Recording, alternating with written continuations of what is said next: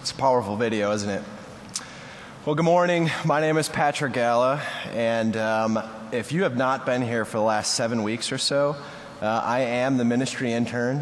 This is my 7th week here helping Randall do some things, and I've had the summer free, so I've been able to come in and be with you guys for 7 weeks. So I'm excited to be here this morning. I'm excited that you all have trekked out through this stormy weather. I'm not sure if it's still raining, but it was kind of pouring cats and dogs earlier. But this is my last Sunday, and I'm going to be, thank you, some of you guys are upset. Thank you, Mario. Appreciate that. It's one out of, all of you guys. This is my last Sunday. I'm going to be back on the road tomorrow, heading back to Virginia. I have 1 semester left in my master's program at Liberty University School of Divinity. So pretty fitting, on my way out, they have asked me to preach. And so I'm excited to be here this morning. Hopefully you're excited too. And I actually have a unique opportunity to be starting a new series with you guys. So I am pretty jazzed about it. I hope you are too. It's going to be a 3-week series. And as the title gives it away, we're going to be talking about radical forgiveness. And so we're going to be walking through a 3-week series. And radical forgiveness is not just a plain old, everyday type of forgiveness. It's radical. Did you catch the adjective? And so when it comes to this radical forgiveness, we're going to be talking about 3 aspects of it. We're going to be talking about getting it, giving it, and living it. So we're going to be talking about getting it, giving it, and living it. And so as we today focus this morning, our attention, we're going to be focusing on getting it. Radical forgiveness. And so hopefully, I'm going to help us do 2 things. That's my desire anyways. I want to help us to do 2 things. I want to help us get it as in understand it, and then get it as in actually receive it and rest in it. Okay, so this morning we're going to be in Acts chapter 3. So if you have your Bibles with you, go ahead, mark your spot in Acts chapter 3. If you don't have a Bible with you, there should be some Bibles in the pew backs in front of you. You can go ahead, slip your sermon insert there in Acts chapter 3. It's going to be a few moments before we get there, but I wanted to give you a heads up. Okay? And before we go there, I'm going to ask you guys, all right, I'm going to call out Brian right now. I'm going to ask you guys to do me a solid. All right? I don't know if anybody caught that last week, but Brian said, can you guys do me a solid? And if you don't know this, that's kind of really gangster. All right? So Brian, I didn't know you were that gangster, but to do me a solid means kind of on the street to do me a favor. All right? So Brian said, do me a solid. So I'm going to ask you to do me a solid. I'm going to ask you to do me a favor. Okay, so before we go to Acts chapter 3, I want to take you on a journey. And I want you to imagine something for me, okay? And I want you to walk with me, to hear me and envision this happening. So I want you to imagine it's 65 AD, okay? So begin to imagine it, 65 AD. And you're an average Jewish worshiper. And you're on your way to the temple. And if you remember, or if you know, as an average Jewish worshiper, the temple is the center for worship. It's the center of culture and society. Everything starts and stems from the temple. And so you're going there, you're walking there, maybe just as you came to church here at Randall this morning, envision yourself walking to the temple. You have your kids, the hustle and the bustle of children. Maybe it's 3 p.m., and 3 p.m. for them would have been one of the normal worship times as a normal Jewish worshiper would have went to the temple. All right, and so remember, you're in Israel, and you're in Jerusalem, so what do we think about? We think about dirt and dust. It's dry, and so you feel the dirt crunch between your toes, and you feel the dust kind of fall off the leather of your sandals, and your feet are all dirty. And you look around and you notice the normal crowds, you see the normal faces, the people, even though there's thousands of people there, this would have been a ritual for you on your way to worship the Lord. And you would have been on your way to sacrifice or to pray, to atone for your sin. And so you would have seen the normal people that went here every single day, multiple times of the day. All right, and so you start to work through the city. You work through the hustle and the bustle of Jerusalem. There's a lot going on. There's people selling things. There's people talking, conversating. There's just, people hanging out. Kids are running through the street. It's just the normal hustle and bustle of a large city, right? It's hot. It's hectic. It's dry. And then you see it. You work through the city. You beat the traffic, and you see the giant whitewashed stone walls of the temple, hundreds of feet high. And you're shocked. And you're shocked because you've just fought all of this traffic, and for some reason, every day when you go there, just the largeness and the vastness of the size of the temple takes your breath away. Remember, the temple is the center for everything that is Jewish.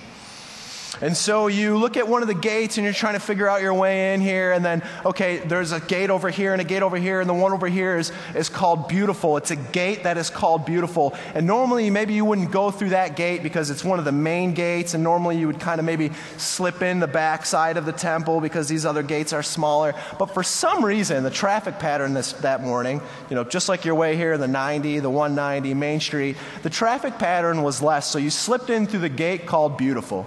Okay? And so you're walking in that direction, and as you're going there, you notice kind of a scene that's happening.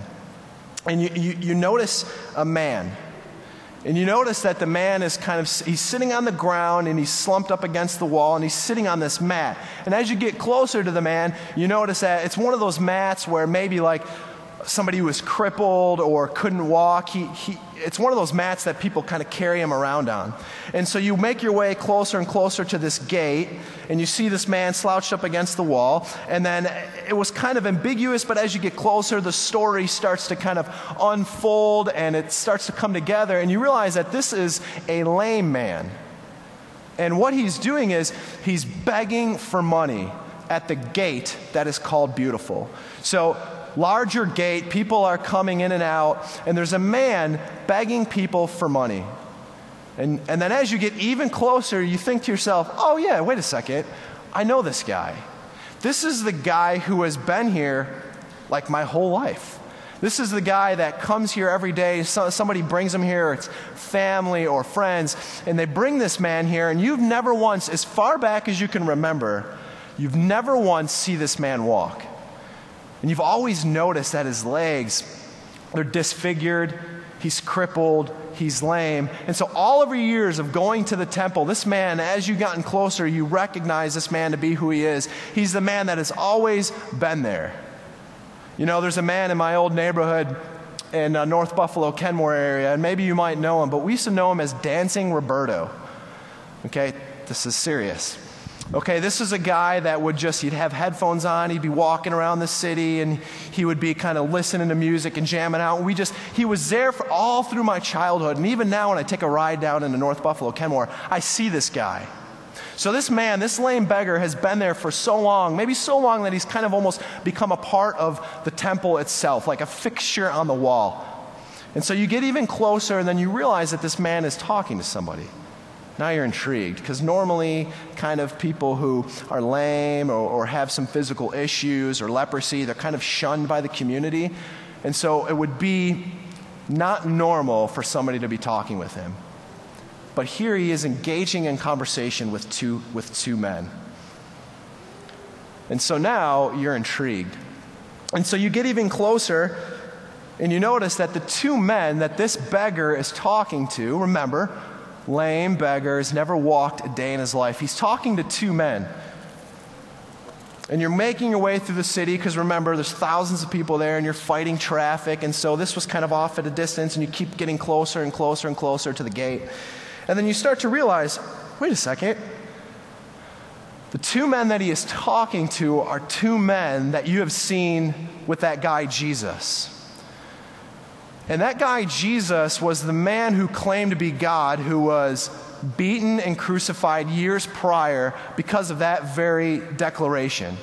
He claimed to be God. And here's this lame beggar, and he's speaking with two of his disciples or two of his followers. And so you could remember all of the tension as your mind takes you there, all of the tension that would have been connected to this man named Jesus from Nazareth. You see, he kind of all of a sudden came onto the scene, and he was declaring himself to be God, to be the Messiah. But yet, all of the religious leaders of the day, all of the people who oversaw all of the temple worship, all of the people who knew the religious system, all of the people who knew the ancient writings, the Old Testament law, they all said that this man's claims to be God were not true. And so there was political tension, socioeconomic tension. Through the grapevine, you kind of heard of these healings and these miraculous signs, and that was associated with Jesus, and you're like all very intrigued. And so the fact that this lame beggar is talking to two of Jesus' disciples is just in shock. You are in shock. And so as you get closer, you're realizing that they're talking to one another, and now you're really intrigued. You're like, they're actually like having a conversation. This is crazy. To a Jew, this would have been madness. And so now you're super interested, right? And so you got to get a little bit closer, and you push your way through, and you kind of stick your ear in there, and you kind of realize that this man is actually asking Jesus' disciples for money. And so now you're like even more shocked, and you're wondering, okay, what's going to be their response? And so you get even closer, and you can hear everything that's happening. And he's begging them for money. And then one of the guys, he kind of looks older than the other guy, he looks right at them with just this weird authority. And he says to the man this. He says, "Silver and gold I do not have, but what I do have I give to you. In the name of Jesus Christ of Nazareth, rise up and walk." And then all of a sudden, you're just like, what is going on here? All of a sudden, to your absolute amazement, the man who was lame, the man who was disfigured, his legs were crippled, you have never once in all of your life seen this man walk, stands up and walks. And he didn't just like learn how to walk. Like if you think about a toddler and you're trying to teach the toddler how to walk, it wasn't like feeling his way around. No, this man shot up to his feet, started walking all around the temple gate, and then proceeds to jump. And he's running, and he's just screaming, and he's shouting with joy, and he's proclaiming the goodness of God. And so, can you see this moment?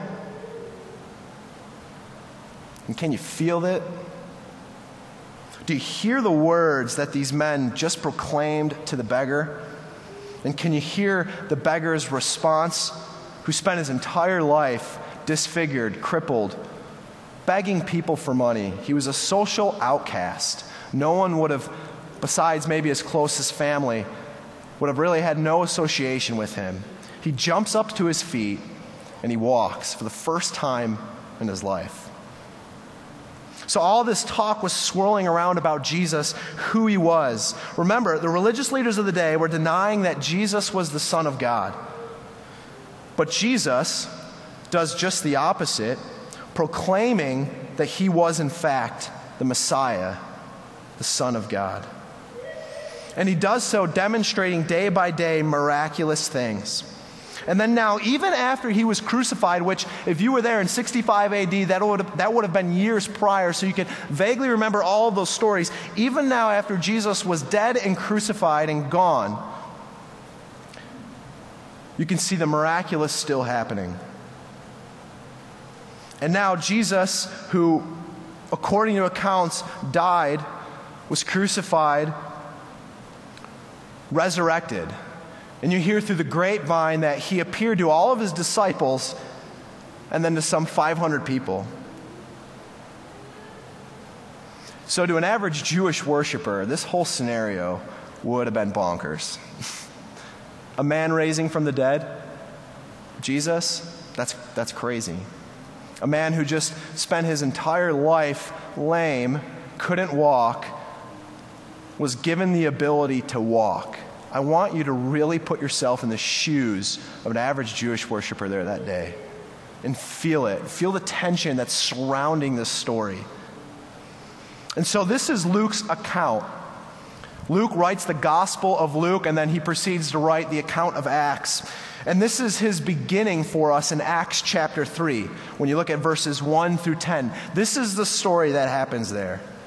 Now that we have kind of set the stage for the context of where we're going to be this morning, as we look at verses 11 through 26, we can then look and see Peter's response. You see, Peter was the man who said this to the beggar. Silver and gold I do not have, but what I do have I give to you. In the name of Jesus Christ of Nazareth, rise up and walk. And so Peter then turns to the crowds of people, and we know that there's a huge crowd there because in the next chapter it tells us that thousands of people were there and listened in. And so Peter then recognizes that he has this whole crowd of people, and this just crazy thing just happened, this miracle just happened, and now they're all wondering, okay, what just happened? And so he turns to the people, and he begins to unfold a message.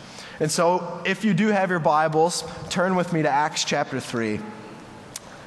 Before I read it, I'm going to ask the Lord, I'm going to go to the Lord in some prayer, and I'm going to ask him just to be here with us today to help us understand his word and to help us understand what he's saying. So, Lord, I do want to thank you for this opportunity. God, you're good. You're faithful to your people. I ask, Lord, that through your Holy Spirit, you would help us to understand your word. Help us to understand it and apply it, heed it, and then live according to your ways. We ask that you'd be with us and that you would bless us. In Jesus' name, amen. All right, so we're looking at Acts chapter 3, starting at verses 11. And so when he clung to Peter and John, this is the lame man, the beggar. When he clung to Peter and John, all the people, utterly astounded, ran together at them in the portico called Solomon's. And when Peter saw it, he addressed the people, "Men of Israel, why do you wonder at this? Why do you stare at us as though by our own power or pity we have made him walk? The God of Abraham, the God of Isaac, and the God of Jacob, the God of our fathers, glorified his servant Jesus, whom you delivered over and denied in the presence of Pilate when he had decided to release him.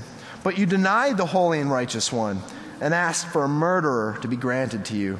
Remember, they asked for Barabbas.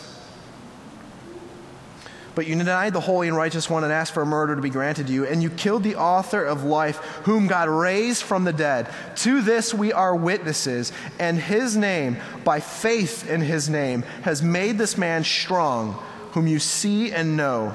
And the faith that is through Jesus has given this man perfect health in the presence of you all. And now, brothers, I know that you acted in ignorance, as you did also your rulers. But what God foretold by the mouth of the prophets, that is, Christ would suffer, he thus fulfilled." And he says in verse 19, "Repent therefore and turn back, that your sins may be blotted out, that times of refreshing may come from the presence of the Lord, and that he may send the Christ appointed to you, Jesus, whom heaven must receive until the time for restoring all the things about which God spoke by the mouth of his holy prophets long ago." And then he says in verse 22, "Moses said that the Lord God will raise up for you a prophet like me from your brothers. You shall listen to him in whatever he tells you. And it shall be that every soul who does not listen to that prophet shall be destroyed from the people. And all the prophets who have spoken, from Samuel and those who come after him, also proclaim these days. You are the sons of the prophet, and of the covenant that God made with your fathers, saying to Abraham, 'And in your offspring shall all the families of the earth be blessed.' God, having raised up his servant, sent him to you first to bless you by turning every one of you away from your wickedness." And may God bless the reading of his word. And so what we have here is we have a sermon. And Peter is responding to the onlookers and essentially preaching a message. And if you can remember, if you look back at Acts chapter 2, Peter just preached the sermon at Pentecost. And it says in Acts chapter 2 that after he preached, when the Spirit was poured out, some 3,000 people were added to the kingdom. Peter preaches and some 3,000 people come to Christ. So Peter's kind of on this roll, all right? Maybe a few days later, and this lame beggar is healed by the power of Jesus. And so as a good preacher, he seizes this opportunity to speak. And so as we follow this sermon, there's three things that I want you guys to see. And the first part of the sermon, first point of the sermon that Peter makes, and I want you to notice, is this. If you look at Acts chapter 3, 11 through 16, Peter points us to the power of Jesus. Okay, you see, all these people were looking on with amazement. The man who they had known from birth, who had been lame from birth, had just been miraculously healed. And so, surrounded by thousands of people who've just watched this whole thing unfold, Peter speaks. And the first thing he points out, and he wants to clarify, is the fact that, hey guys, I know this miraculous thing just happened, but this had nothing to do with our pity or our compassion, and it wasn't myself, and it wasn't John who healed this man. It was the healing power of Jesus. And it was the healing power of Jesus' name. So there they are. And it says the beggar is clinging to their legs. He's clinging to the legs of Peter and John. He's most likely terrified. So the crowds might have been a bit anxious, maybe a bit hysterical. And I think if I kind of go back to put myself in their shoes, and if you put yourself in their shoes again, think about what it would be like if you came into Randall Church this morning and a guy who had been lame since birth had been healed. That would have been crazy. All right, so the crowd, thousands of people rush Jesus and rush this man. Rush Peter and John and rush this man. And perhaps this man had known how quick a crowd like this can turn on people. After all, this was the same people who had welcomed Jesus into the city through the triumphal entry, who then had later turned on him and demanded his crucifixion. And so here, Peter, look at what he says in verse 12. He says this, as they're all looking on, "Men of Israel, why do you wonder at this? Why do you stare at us as though it was by our own power or pity that has made this man walk?" It wasn't their own power of healing. It wasn't even the compassion or pity that they had toward this man. It was simply the power of Jesus. And if you look at verse 13, it says this, "The God of Abraham, the God of Isaac, and the God of Jacob, the God of our fathers, glorified his servant Jesus, whom you delivered over and denied in the presence of Pilate." And then in verse 16, "And in his name, Jesus, by faith in his name, has made this man strong whom you see and know." And the faith that is through Jesus has given this man this perfect health in the presence of you all. And so did you catch the whom you see and know? Peter was smart enough to point out the fact that everyone who was in the audience most likely would have known this guy.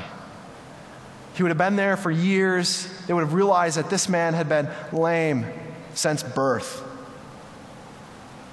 And they all knew him to be this man. And then further, they saw with their own eyes the sad life that this man lived, begging people for money. A bit humiliating for him. And then they witnessed this very man stand up and walk, and he was healed. And it was the faith that this man had in Jesus and the power that Jesus had as the Son of God to make this man whole. The power of Jesus had given this man perfect health, it says, both physically and spiritually. And then Peter says in verse 16, if you look, that this man had faith in Jesus' name, and the faith in Jesus' name, believing who Jesus claimed to be, healed this man and gave him complete wholeness. And so then as we move along in our passage, the second part of Peter's sermon that I want you to notice is this. If we look at verses 17 through 21, Peter points us to the problem of sin. So he first pointed us to the power of Jesus, and now he points us to the problem of sin. And having laid the foundation for his sermon, he next makes a startling indictment, a startling accusation. In 17 through 21, he indicts the entire crowd and their leaders and points out their sin. The accusation made by the apostles stands against the Jews and the leaders who gave up Jesus to the Roman officials to be crucified. And this was a major problem. And Peter says that this was a major sin problem. The man Jesus was given over by these people to the authorities to be crucified. That very man, as the Bible tells us, was a man who lived a perfect life. And so the accusation is that he didn't deserve to die. He was completely innocent. And so they all stood guilty. The crowd there. The death of an innocent man was on their hands. They mocked and they scoffed and they humiliated Jesus. They had beaten, they had whipped, and they had scourged him.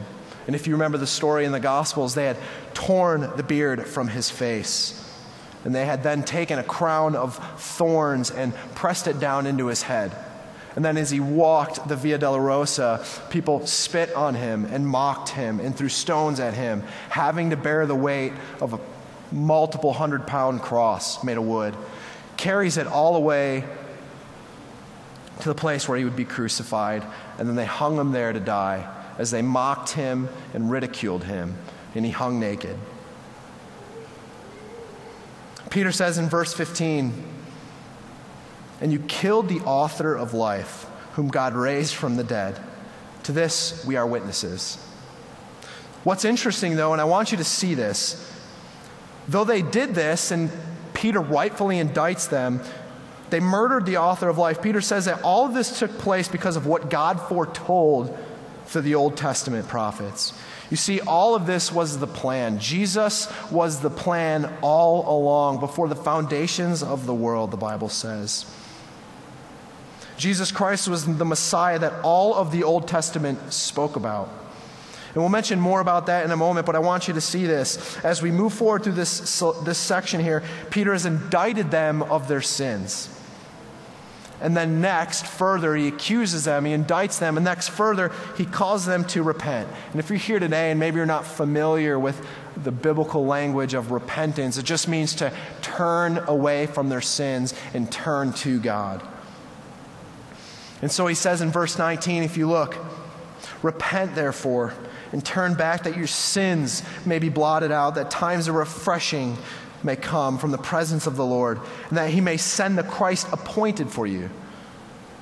Peter grants them an opportunity to be pardoned of their sins through confession and repentance and faith in Jesus, the very person whom they gave over to be killed.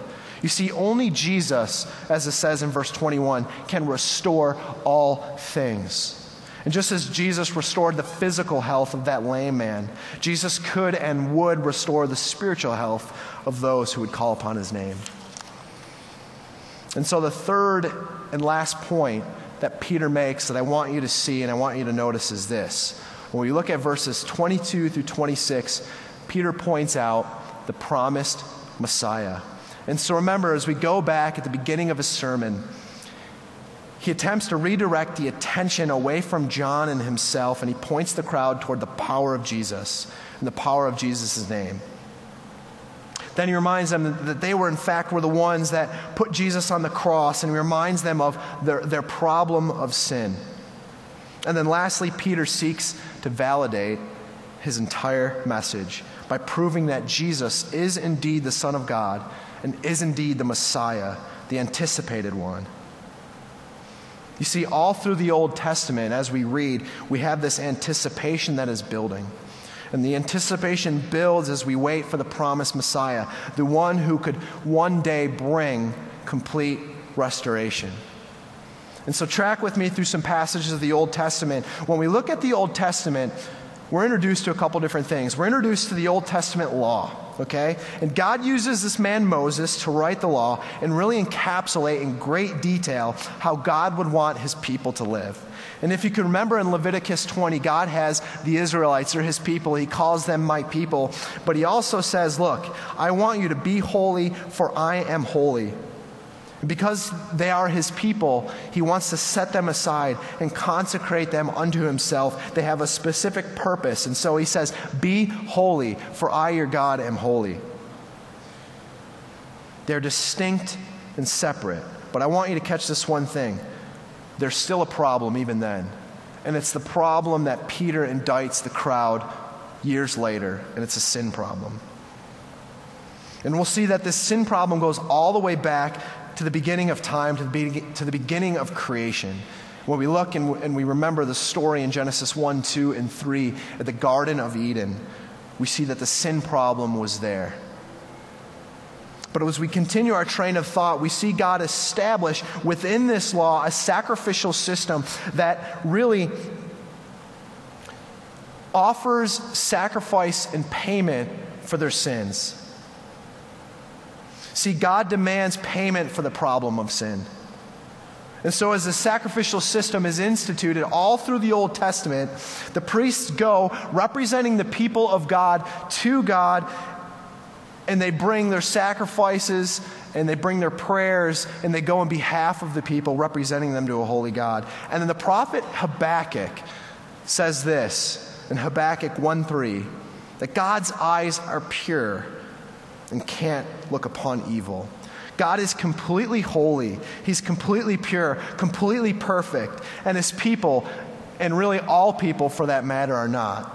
And so there's this separation. And all through the Bible, it seems that only blood can offer forgiveness or atonement for this sin. And then as we continue to move through the Old Testament, all through the Old Testament, we see several different roles. And we see these roles that were designated by God and given to help the people function in a healthy society. So the three major roles were these. We have the roles of the prophet, we have the roles of the priest, and we have the role of the king. And that while the people who filled these roles were helpful and good, they ultimately fell short. And they fell short because there was still a sin problem. And so most of them, well, I'll say this, some of them were good, some of them weren't. But all we see through Scripture is the one constant. Even Moses, even David, even all of the prophets and Isaiah himself, all had one problem. And it was a sin problem. And so this anticipation builds, and the anticipation is this, is that there is a hope that one day this sin problem wouldn't be here anymore. And that one day there would be this one figure who would perfectly fulfill the role of prophet and priest and king. And they called this person the Messiah, the Anointed One. And he would one day come and he would once and for all deliver God's people from their sin. And so Peter knows all of these things. He's with the Jewish audience, right? He's a smart guy. He's a good preacher. So he goes right to Deuteronomy 18. And you don't have to turn there if you don't want to. But he says this, and he quotes this in our passage. If you look at, actually, you can look at verses 22 and 23. He says, Moses said, "The Lord God will raise up for you a prophet like me from your brothers, and you shall listen to him in whatever he tells you. And it shall be that every soul who does not listen to that prophet shall be destroyed from the people." You see, Moses was kind of the first prophetic figure that stepped on the scene in the Old Testament. He was so incredibly respected by the Jews. And after all, this was a man who wrote the Torah. He saw God face to face, and he delivered all of the Israelites out of the hands of the Egyptians. And so when we talk about heroes of the Old Testament, and when we speak to a Jewish worshiper about a hero, Moses certainly would have been it. And so he's smart in going right to Deuteronomy 18 and quotes these passages and says, look, even Moses said that one day God will raise up a prophet like me. And if you don't listen to what he has to say to you, you will die in separation from God. And so we really see Peter demonstrating that even Moses, hundreds of years before Jesus, had an understanding that one day there would be an anticipated Messiah. Peter explains that in verse 24, that all of the prophets who have spoken from Samuel on and those who come after him also proclaim these days. All of these prophets, as it builds in anticipation, all speak regarding a future Messiah who would one day come and deliver all of the people once and for all from their sins. And then continue to track with me for another brief moment as we walk through the second portion of the Old Testament. I want you to think and remember a few passages in Isaiah. And these passages are titled Suffering Servant Songs.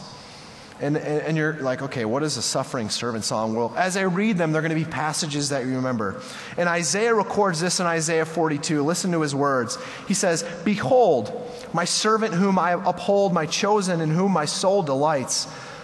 I have put my spirit upon him, and he will bring forth justice to the nations." And then if you kind of fast forward to Isaiah 53. We all know this passage well. Isaiah again records this in verse 4 and 5. Surely he has borne our griefs and carried our sorrows, yet we esteemed him stricken, smitten by God, and afflicted. But he was pierced for our transgressions. He was crushed for our iniquities, and upon him was the chastisement that brought us peace. And with his wounds we are healed. See, guys, these prophecies all took place about Jesus, and they took place hundreds of years before Jesus was ever on the scene. And the Jewish people would have known these passages so well. And they anticipated it, and they waited for a coming Messiah. And especially after hearing about and seeing really the crucifixion, I'm sure many of them began to wonder, man, was Jesus the one? Was he this anticipated Messiah that we all waited for? Maybe he really was the one who he claimed to be, the Messiah, the Son of God. And then one more thing in our passage here in Acts. Peter calls the people to remember the Abrahamic covenant. And the Abrahamic covenant is a very special covenant to the Jewish people. Through the covenant, God promised that he would bless the world through their forefathers, Abraham, Isaac, and Jacob. And so he says in verse 25 and 26, if you look, he says this, you are the sons of the prophets and of the covenant that God made with you and your fathers, saying to Abraham, and in your offspring shall all the families of the earth be blessed. And then in verse 26, God, having raised up his servant, sent him to you first to bless you by turning every one of you from your wickedness. He's saying this. He's saying, guys, look, Jesus is the one that we have been waiting for. All of the Old Testament proclaims that the Messiah would come. And then Jesus steps on the scene and he says this in Luke chapter 22, that all of the prophets and the writings in the law are written and speak concerning me. The anticipation that was building through hundreds and thousands of years of one who would be able to deliver you once and for all from your sins is me. And I'm here. And this is what Peter calls them to. He's saying, look, wake up, smell the roses, guys. He was here, and you missed him. And then not only did you miss him, he was here, and you crucified him. And so, as the story comes to a close here, and Peter proclaims all of this, the weight of those words, as you can imagine, I'm sure, begin to set in. See, people saw the power of Jesus. They witnessed and saw their own sin problem, and they understood that Jesus was indeed the promised Messiah. And so maybe you're thinking, okay, bro, how do you know that they recognize him to be the Messiah? Well, if you kind of skip ahead to Acts chapter 4, it says this in Acts 4:4. But many of those who heard the word believed, and the number of men came to about 5,000. And so you can picture yourself surrounded by more than 5,000 people. Roughly 5,000 people came to the kingdom of Jesus that day. And they came to Christ. And what a powerful sign. And so as we mentioned at the beginning, that 65 AD was probably the year that this took place. So roughly 2,000 years later, maybe you're sitting here thinking, okay, Pat, this is an awesome story. I get it. It's in the Bible. But if I'm sitting here today, what does this have to do with me? Well, it means this for you and for me, that we are separated from God by sin, which can only be cured by forgiveness from God. And that forgiveness is radical. And so I want to show you two things. I want to show you two aspects of radical forgiveness, or rather, two people whom radical forgiveness is for. And I want to speak to two people this morning, to the believer and to the unbeliever. And first, I want to show you that radical forgiveness is the cure for the unbeliever. And so again, maybe you're sitting here and you're thinking, all of this is fine and dandy. That was an awesome story. The lame guy was healed. It's great. But again, what does this have to do with me? And if you're here today, and you are not in Christ Jesus, and if you remember the lame beggar, you're more like that lame beggar than you think. If you're not in Christ, you may not be necessarily physically lame, but you're certainly spiritually lame. The whole narrative of the Bible says that we have all sinned and gone astray. All of us. And as we mentioned Adam and Eve briefly earlier, Adam and Eve, we can think back to Genesis 1, 2, and 3 is an actual historical account. And we have God in the Garden of Eden. They directly disobeyed a command from God. And because of this disobedience, sin enters the equation. And before that sin, before it entered the equation, they lived in perfect harmony with God. But now there's a fraction.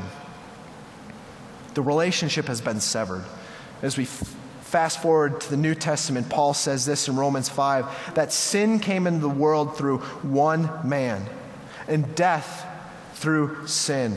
And so death spread to all men. See, without Christ, we're beyond just spiritually lame. Paul says that we're spiritually dead in Ephesians 2. Dead in our sins. And Paul then says in Romans 3 that none is righteous. No, not one. You see, God's requirement for you and for me is this: none other than perfection. It has nothing to do with being a good person. God, the God of the Bible, the God who spoke all of creation into existence, the God who knit you together in your mother's womb, as the psalmist says in Psalm 139, demands perfection from you. So I'd say the bar's set pretty high. But we all know, if we're being open and honest with one another, we all know that perfection isn't the reality. We can't be perfect. We're unable to live up to God's standard. And so, like the beggar, we're unable to spiritually walk. And then if you remember the other group of people in the story, the Jews that Peter accused of crucifying Christ, if you remember them, you're more like them than you think. You see, you and I, we essentially were there. We stood amongst the crowds that looked on and mocked Jesus. It was our sin, both mine and yours, that put him there and that put Jesus on the cross. And not just Peter, but again, the whole biblical narrative indicts us and accuses us of our sin. Jesus himself said that he didn't come for those who are healthy, but for those who are sick. Jesus recognized as he steps out of heaven that mankind is sick. And so, my friend, if you're here today and you are not in Christ, you are in need of a physician. And thankfully, the Bible calls Jesus the great physician.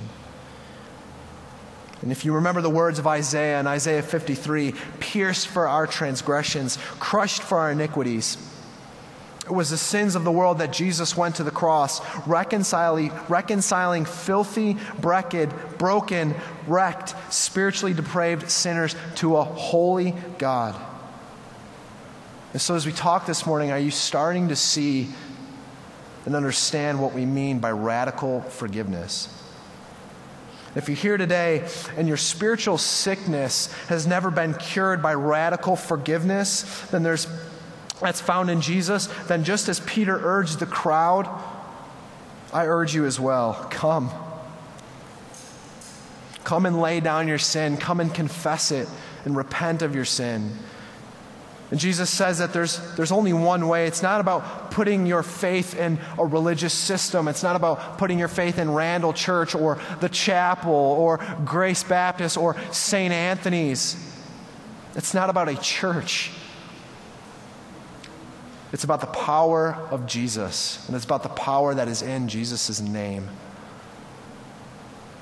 Jesus says this in the New Testament in John 14. He says, I am the way.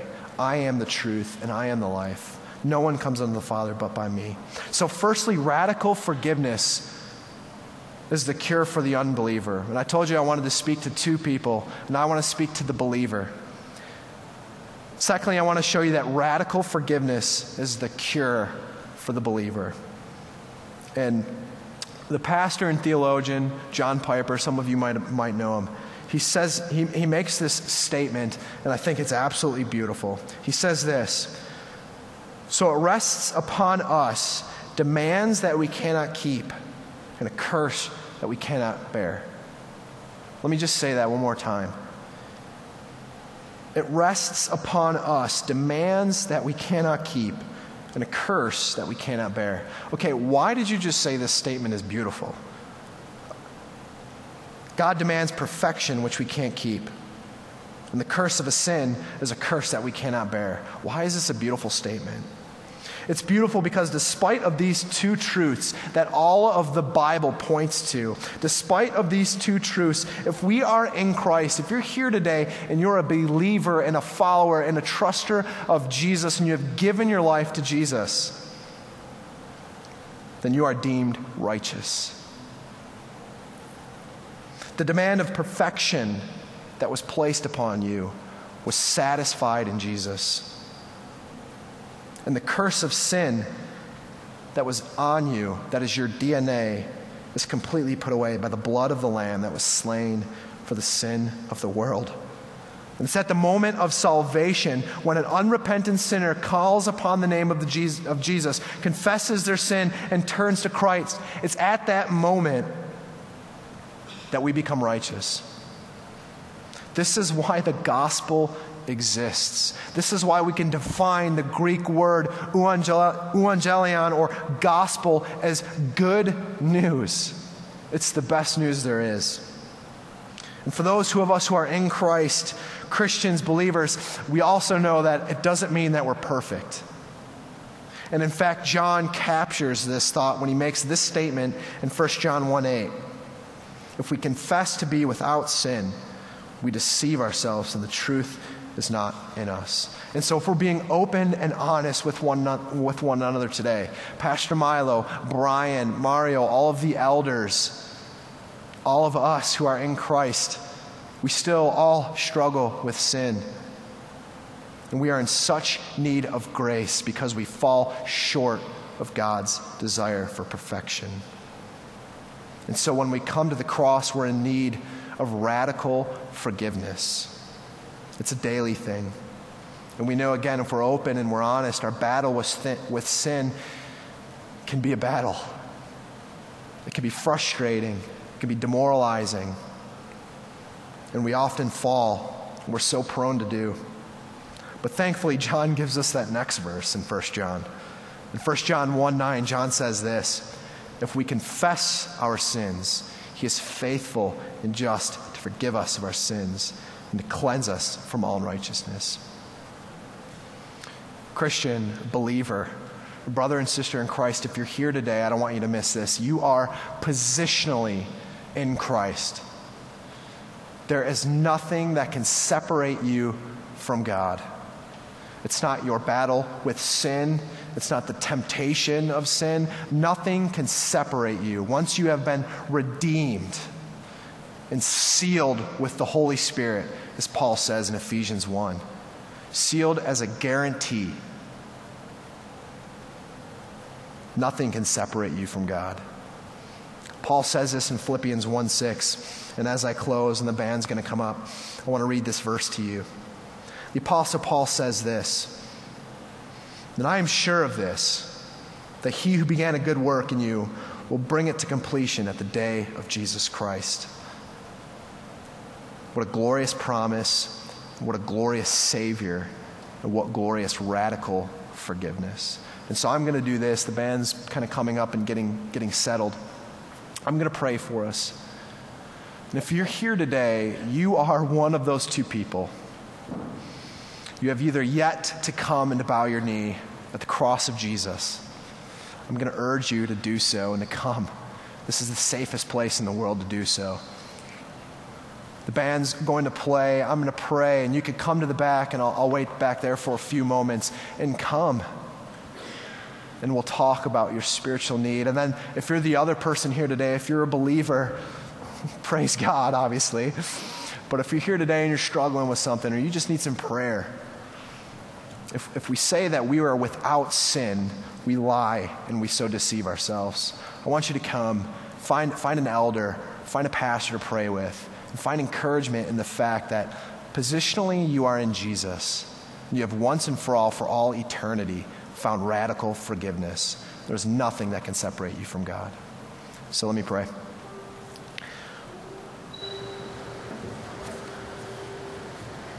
God, I thank you so much for the radical forgiveness that is found in Jesus. I thank you that you don't leave it up to ourselves to earn our way into heaven, that we don't have to offset some balanced scale of good works.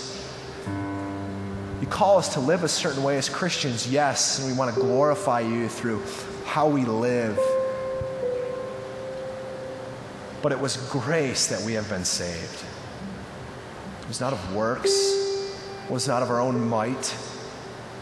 It was the fact that your Son stepped out of heaven, who is God, stepped down to earth, lived in our mess, who is tempted in every way as we are tempted, but yet lived in perfection. Jesus, you satisfied God's demand for perfection. Not only did you satisfy the demand for perfection, you cured us of our disease. We were plagued by sin. We were unable, like the beggar, to spiritually walk. But now, for those of us who found radical forgiveness at the cross, we can jump, we can shout. Not only can we walk, we can run. We can run in freedom. And though, God, we stumble at times and we fall, and we battle with sin, we know the glorious truth of the gospel of Jesus, that nothing can separate us from you.